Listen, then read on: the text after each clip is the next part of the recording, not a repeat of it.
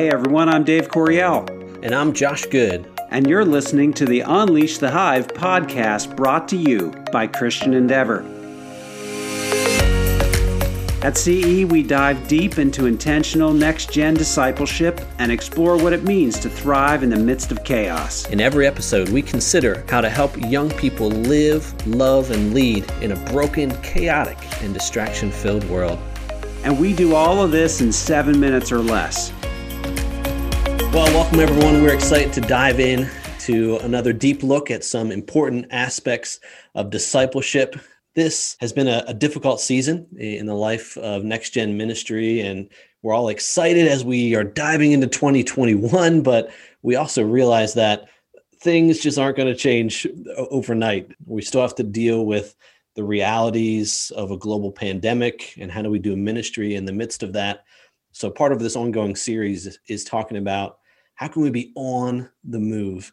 In this episode, we want to focus specifically on how we as next-gen leaders can set the example for the people in our sphere of influence. One of the big ways that we can just set an example is just the humility that we bring to the task that we have to, first of all, live as a follower of Christ, just ourselves every day, and then doing that in the midst of having a family. And there are all kinds of humbling opportunities in the midst of parenting. That's right.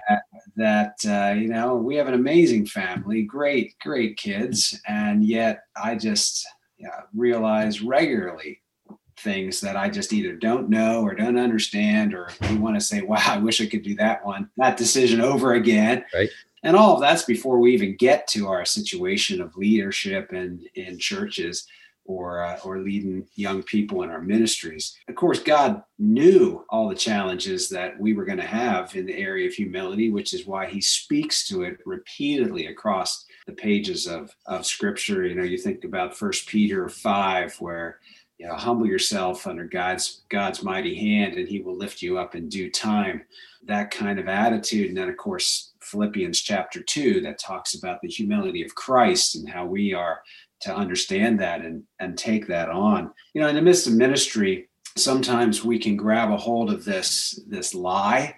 And that lie is that we're supposed to act like we have it all together. There's a certain amount of humility that we can bring to just talk to the people we serve and say, hey, you know what? God is really growing me in a particular area. And one of those areas for me, just even as we're into the new year, I was given a book at Christmas and I just started into it. It's a book by Tony Evans, and it's called Oneness Embraced. And I'm already going, oh my goodness. It's already rocking your world. Yeah. Oh my goodness. Just so many things I need to really say, God, you know what?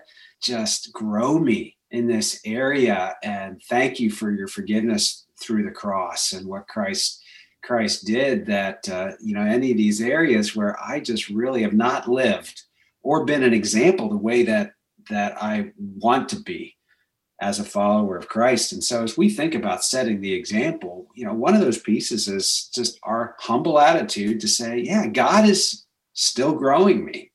And I think the COVID pandemic has given us an increased opportunity to practice humility because there's an increasing level of areas where we just don't know exactly the best way to move forward, and we can't anticipate exactly what life or ministry is going to be like. And we have this opportunity to say, I'm not sure, but I am totally trusting God. Remember why it is you are sitting down each day to have time reading God's word and time in prayer, because we can go to that and just say, oh, this is the thing I'm supposed to do. I'm in ministry and I'm leading my family and, all this kind of stuff. I got to go and be in God's word.